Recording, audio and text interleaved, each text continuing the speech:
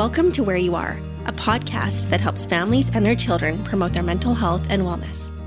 We navigate important topics to meet you where you are in your journey. I'm Michelle Horn. And I'm Shara Black. This podcast is brought to you by BC Children's Kelty Mental Health Resource Centre, a provincial hub for mental health and substance use information and resources in BC. On today's episode, we're exploring medications in child and youth mental health. When it comes to the use of medications for mental health challenges, families can have a lot of questions, and understandably so. For many families, this is uncharted territory. Today, we'll be exploring some common questions families might have. For example, is medication really necessary? Is it safe? What will the side effects be? The guests we have today are here to answer questions like these that you might be having, both from the perspective of a parent as well as a clinical pharmacist. Allison's a mother of 3. 2 of her children have had mental health challenges and access mental health services at BC Children's Hospital and in the community. Part of their journey involved being put on various medications. Dr. Dean Elb is the clinical pharmacy specialist in child and adolescent mental health at BC Children's Hospital. Since 2007, Dean has been advising clinicians, patients, and families about safe and effective use of psychiatric medications. Thanks, Allison. Thanks, Dr. Elb, for being here with us today on the podcast. We've been starting all of our episodes off with a brief mindfulness moment, just to calm any nerves you might have and settle in. Would you both be okay with that? Sure. Great. Okay, so this one is called STOP. So STOP stands for 4 different components of this activity. So I'll read them out, and then we'll take a moment just to follow along with the acronym. S is stop what you're doing. T, take a breath. O, observe your inner and outer worlds. And then P, proceed.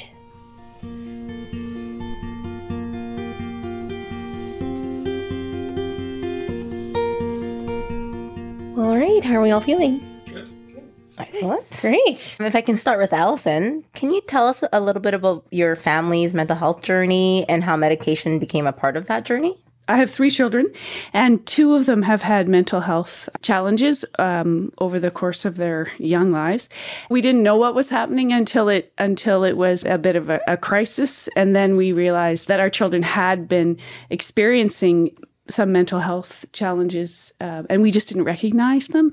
And then we realized, with the help of the mental health team, the doctors and others, that medication could play a role in both of their treatment. When you were presented with these medications as part of both of your children's mental health treatment plan, what were some of the questions or concerns that you had initially? So with my son, it was less of a crisis. So for him, it was really more the questions around, like, does he really need this? Is it really going to help?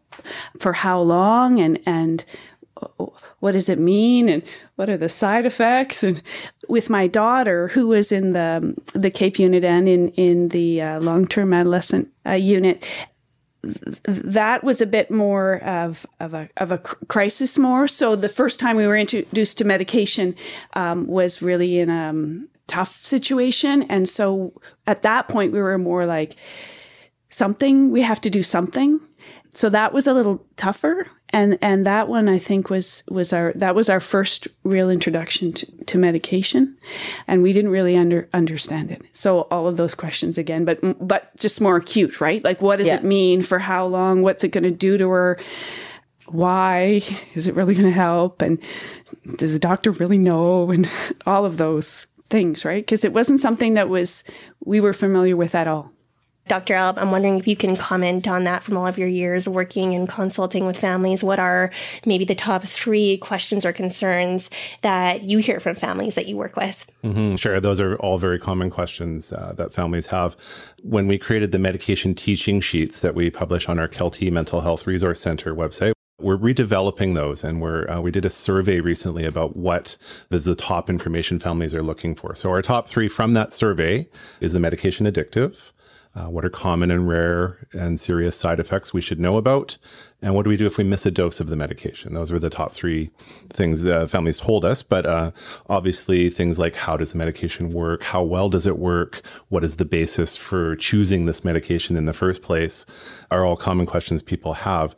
Not everybody comes to us as sort of a blank slate, that they don't have medication experience. Often a lot of families have friends or family members who've been treated before. So you have to meet people where they're at in their understanding, whether this is all new or they have previous experience.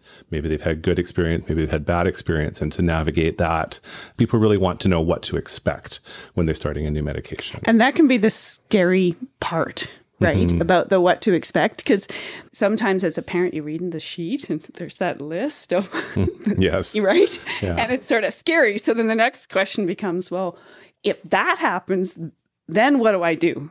Right. Yeah. And that's where the personal counseling is important, not just the sheet by itself, but to be there to answer those questions, individualize the comments for the patient based on what you know about them and their history so that you can allay those concerns. So Allison, what helped you decide to include medication as part of your child's mental health treatment? Honestly, the doctor said to. Right? I'm not the same person now as I was then. So, at that point we were scared. And so if the doctor said to, we did, and we did meet with the pharmacist and the pharmacist did go over the medication. But now I really believe for our family that the medication was part of the treatment plan. And I'm not sure that we would be where we are today if it weren't for the combination of the medication and the support and the therapy to help us understand this is what this is what it does, this is what it doesn't do, because you don't know and you're just doing your best. Another question that parents sometimes call the Kelty Center about with regards to medication is they worry that if they put their child on a medication, their child is going to be on medication forever. And there's sometimes stigma associated with that. So I'm wondering if either of you want to comment on that. It's funny because in the beginning, I just thought, okay, the doctor knows. But why would mental illness be any different than any other illness, right? Sometimes the medication works and sometimes it doesn't. And then you try something else. It's the same thing. And as a society, we need to recognize that. One of the approaches one of our psychiatrists that I work with closely would say to parents, if your child had diabetes, would you give them insulin? I know. And I would say, of course I would. Right? So why would you treat this differently then? If there's a medication that has been shown to benefit, why would you do something differently because it's a mental illness? To break down that stigma is so important. And it's time, things evolve over time. People are becoming somewhat more comfortable with medication treatments, but they're not perfect. They don't work for everybody and there's side effects to deal with, right? So it's not always the only treatment we would use. I think it matters what kind of illness. How severe is it? Some conditions you do need long-term treatment for, like schizophrenia, bipolar mania, for example. Other treatments are limited time. So treatment of a depressive episode can often be time limited. I'm wondering if you can speak a bit more about when families are concerned about a medication's side effects or it being addictive, what you say to families that can help to answer those questions or concerns. So often it's a matter of figuring out what the concern specifically is and addressing them specifically. So sometimes it may be a misconception that can easily be allayed. Sometimes there's concern about long-term effects, which there's less information about. We don't have studies that run 15 years with some of these medications to be able to say what the ultimate effects on brain development are of using a treatment. We don't have that information, or we have to infer from animal studies what might happen. So sometimes there's those concerns and we have to say we don't know. Right? Sometimes that's the answer, is we don't know. Sometimes it's laying out, okay, if this happens, as you say, we do X. If X happens, we do Y, what the next steps are. And also that we can't predict with certainty this medication is going to work for somebody. We're not there yet. So sometimes letting them know that the studies say 7 out of 10 people will respond to this. If they don't, here are the next steps that we would take. Often those are things that give comfort to families to know that there are options. One of the things is around the side effects, right? And I think some medications can exacerbate certain feelings in the beginning and then until it stabilizes. So really, as a parent, to really understand, ask those questions. And then also ask about the side effects. And then I think as a parent, you're allowed to ask, what are my other options? Are there other medications? And I think that when I was first starting out, I didn't ask those questions, and I can. And I think that sometimes the healthcare provider, it helps that person too, to have a parent that's asking reasonable questions. So what are the side effects and how long will they last? One question that I now ask, but didn't in the beginning, is, are there any things I need to follow up with my doctor? For parents who some medications, sometimes it's brand new. There might be words they don't understand. There might be concepts that might be difficult because the information might be all brand new. Do you have any kind of tips or suggestions for families? I had a black book I carried with me always because, most of the time I would have no memory of the meeting, right? And I'd have to go back to my book and say, oh, yeah. Mm-hmm. And I wanted to ask this. And then you can write down your questions so that when you go to see your doctor or a pharmacist or social worker or psychologist, you can remember all the questions that you're going to ask. That's a great suggestion, to just write down your questions beforehand, because we hear that all the time at the Kelty Center. Families get into an appointment and then they leave and it's just a bit of a blur, right? And they might forget to ask important questions that they wanted to ask. Dr. Alb, what do you think is important for parents or caregivers and their healthcare provider to discuss when they're having the conversation about putting their child on medication? What are the common things that could happen, but also what are the risks of something more serious and, rare, but possible, that you need to know about? I think the questions unfold over time. The early questions, the amount of content we tell people about, we might simplify it a little bit in the first meeting. And then as things unfold, as we see how people do, there is so much information. I mean, if you look at a drug product monograph, on average in Canada, it's 50 to 60 pages long of information about a drug. We can't download that all to a parent, right? Or a family. So we have to boil it down to what's the most important things they need to know to start it. And then over time, things can unfold. I'm wondering if you could comment on other medications or supplements that the child might be taking and the importance of kind of having that conversation with families. It's important to know everything a child is taking, not only prescription medications, but over-the-counter medications, vitamins, different supplements. Most of the time, there's not a concern, but there can be with some of those products and how they affect prescription medications. I had one parent who was giving a child a product that contained activated charcoal. So activated charcoal is what's used in the emergency room to bind drugs if somebody takes an overdose, for example. And so activated charcoal taken with prescription medications will basically inactivate them.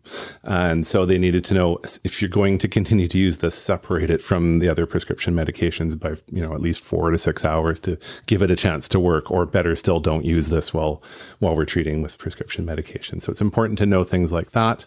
Some of these naturopathic and supplemental medications, a lot of the times they don't have good, strong evidence to show that they're beneficial. Also, they may not have evidence to show that they're safe. A lot of the times it's fine, but it is worth checking out to know, so that you're not inadvertently creating a problem that actually may be causing a symptom that could be viewed as a mental illness, when in fact it's a side effect of another supplement or product.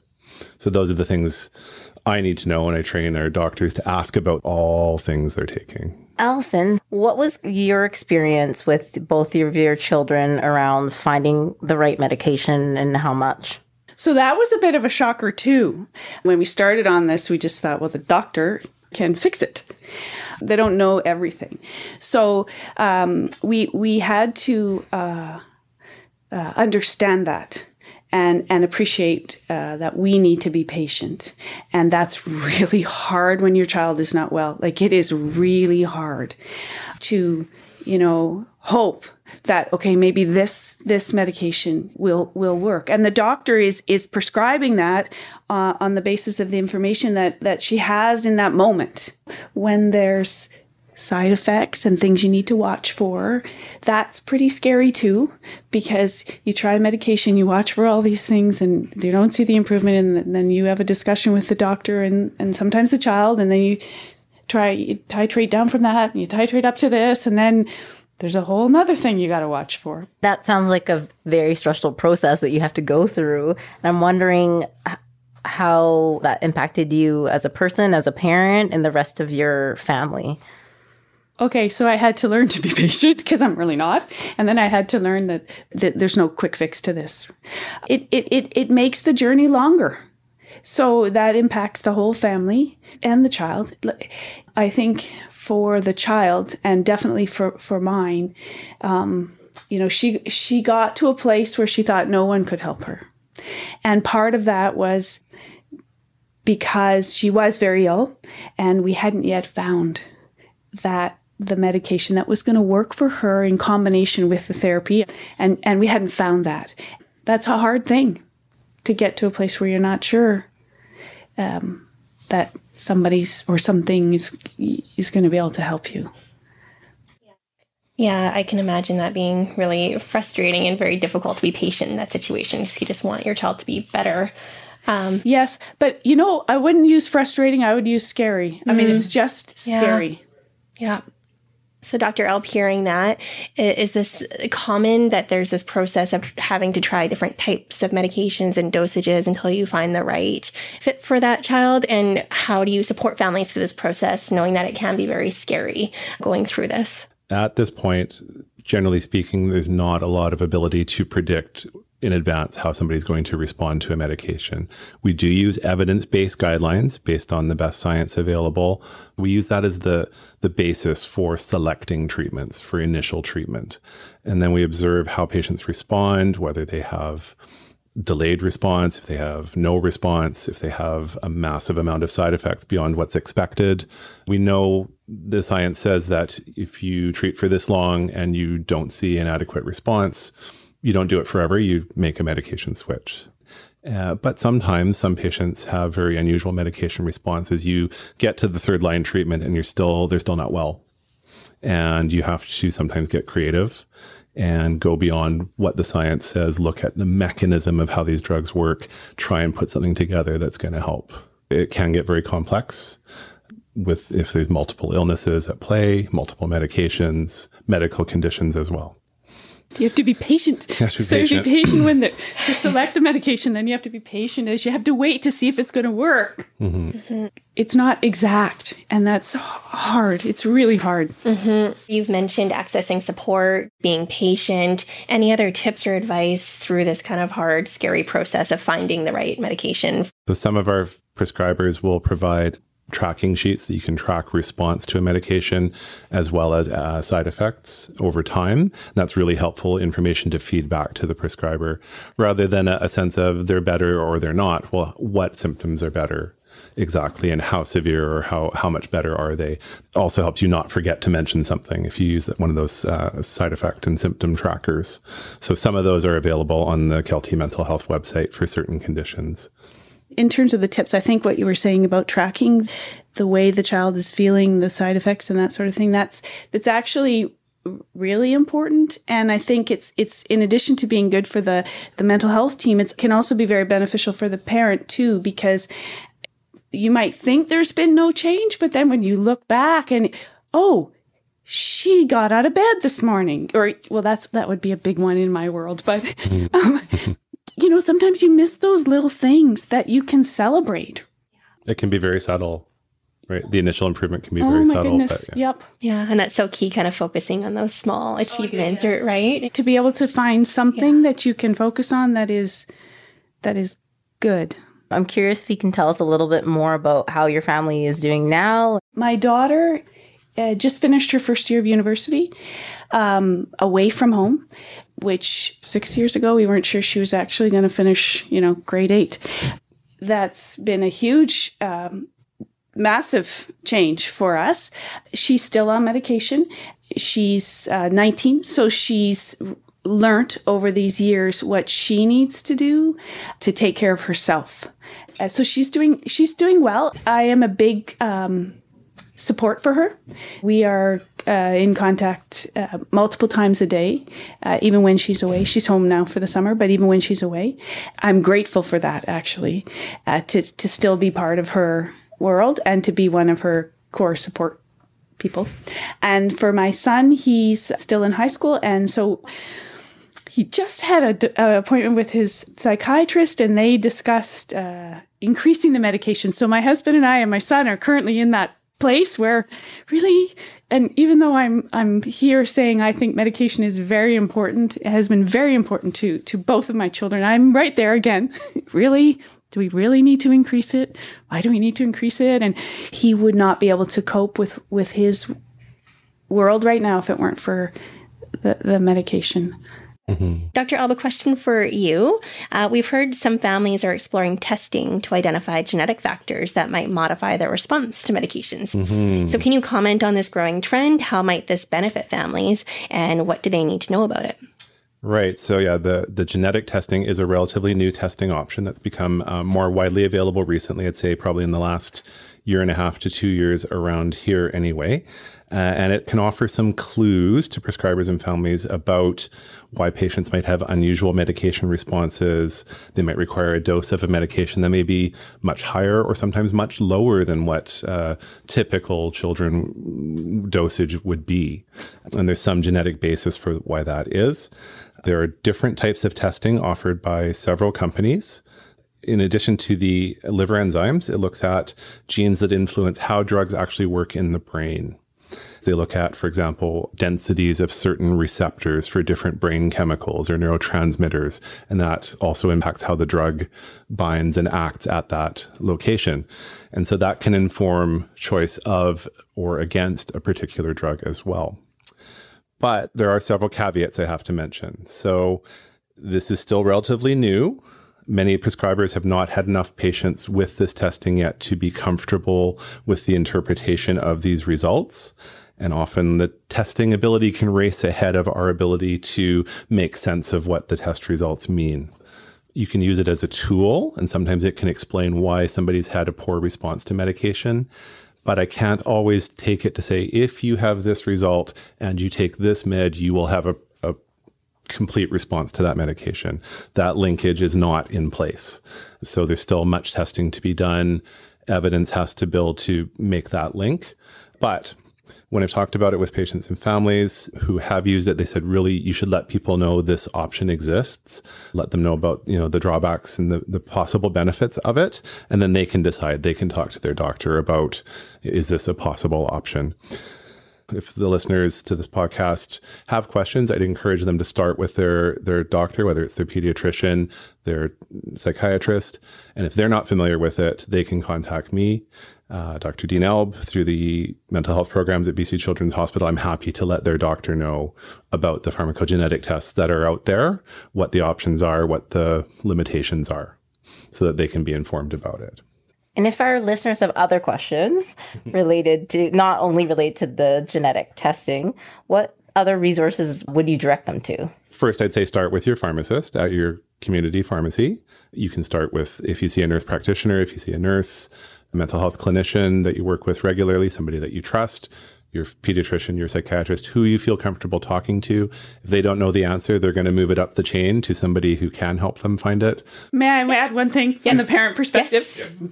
If you have a question and feel like you're not getting the answer, don't give up. Look for another avenue, because if it's your question, then it's a valid question, and sometimes you have to push a little bit. There's an effective way to do that. Any other online resources that you wanted to mention, either of you, that you felt helpful? I've certainly got one, and it's the website called drugcocktails.ca. This is a resource we created here at BC Children's Hospital for youth to get the facts about the risks of mixing prescription medication with alcohol and substances of abuse. We don't collect personal information. You don't have to log in or register to use it. You go to the website, type in the name of your medication, and you can get the facts about the risks of mixing that medication with one of 10 different classes of substances of abuse. I gotta write and that what the risks are. I've got a reminder card for you, even better. Okay. And you can also get general information about the different substance classes that are out there, and that's based on resources from the organization Here to Help in BC. It's the first website of its kind in the world. It's been recognized by a leading practice by Accreditation Canada, and it was created right here. We've talked a lot about medications for kind of younger children or working with parents of younger children, but once those children become teenagers or young adults, that could potentially be a bit more difficult to know, is your child taking their medication? What medication are they on as they move into young adulthood and then adulthood? So I'm wondering if either of you want to comment on that and how parents can support their older children who might be on medications. I think it's such a challenge, the sort of the medication compliance, and even getting them to go, to therapy, right? So it's difficult, but I think as a parent, if you can find a way to persevere and support that, this is the experience I've had with my children, that over time they have come to realize that the medication and the therapy and the self-care is actually helping them feel better. It feels like it becomes a bit of a self-fulfilling thing then, right? Like once they realize, oh, these things are helping me. Oh, I'm going to keep doing these things because it's making me feel better. And if you can, I don't have all the answers, but if somehow you can get there, then you get into this place where they're more able to take on those responsibilities because they want to, because they got it. It's just... It's motivation, right? Yeah. We use a technique, motivational interviewing sometimes. A lot of it, counseling is pertained to substance use, but it can be used for medication adherence too. So what are the good things about the medication? What are the bad things about the medication? Okay, how are we managing those? So how motivated are you to continue to take this medication? What's happening for you? And if you can catch that nugget of why they're motivated and why the benefits outweigh the drawbacks, often you can build buy-in that way over time. It doesn't happen overnight. No. Over time. Patience again, right? Yeah. Do either of you have any final thoughts or words of wisdom that you'd like to share with our listeners? The persistence to hang in there, to be patient, to find solutions. It may not be on the first try. It might be the third or the fourth try. Most of the time, for most people, you can get to some solution that's going to be beneficial, markedly impact your life and make it better. I share that from a personal experience. Like there is hope. It was important for me to remind myself that I have to let go of the guilt or it's my fault or that kind of thinking, because this is an illness and there's many causes or factors that can influence any illness. So if we as parents can remember that, I know that helped me, and it helped me be able to look forward. Thank you both for those kind of final messages of hope. I think that's really wonderful. And we thank you both for your insights and expertise. Thanks so much for being on the podcast. Thanks for inviting us. You can visit keltymentalhealth.ca for medication information sheets, monitoring forms, and more. You have been listening to Where You Are. If you have any questions or comments about medications or anything else that we touched on in this episode, please email us at keltycenter@cw.bc.ca. Where You Are is a free educational podcast. For each month's episode, go to keltymentalhealth.ca/podcast and hit subscribe. You can also catch us wherever you listen to podcasts. We hope you'll make us a go-to resource to promote your family's mental health and wellness, from where you are to where you want to be.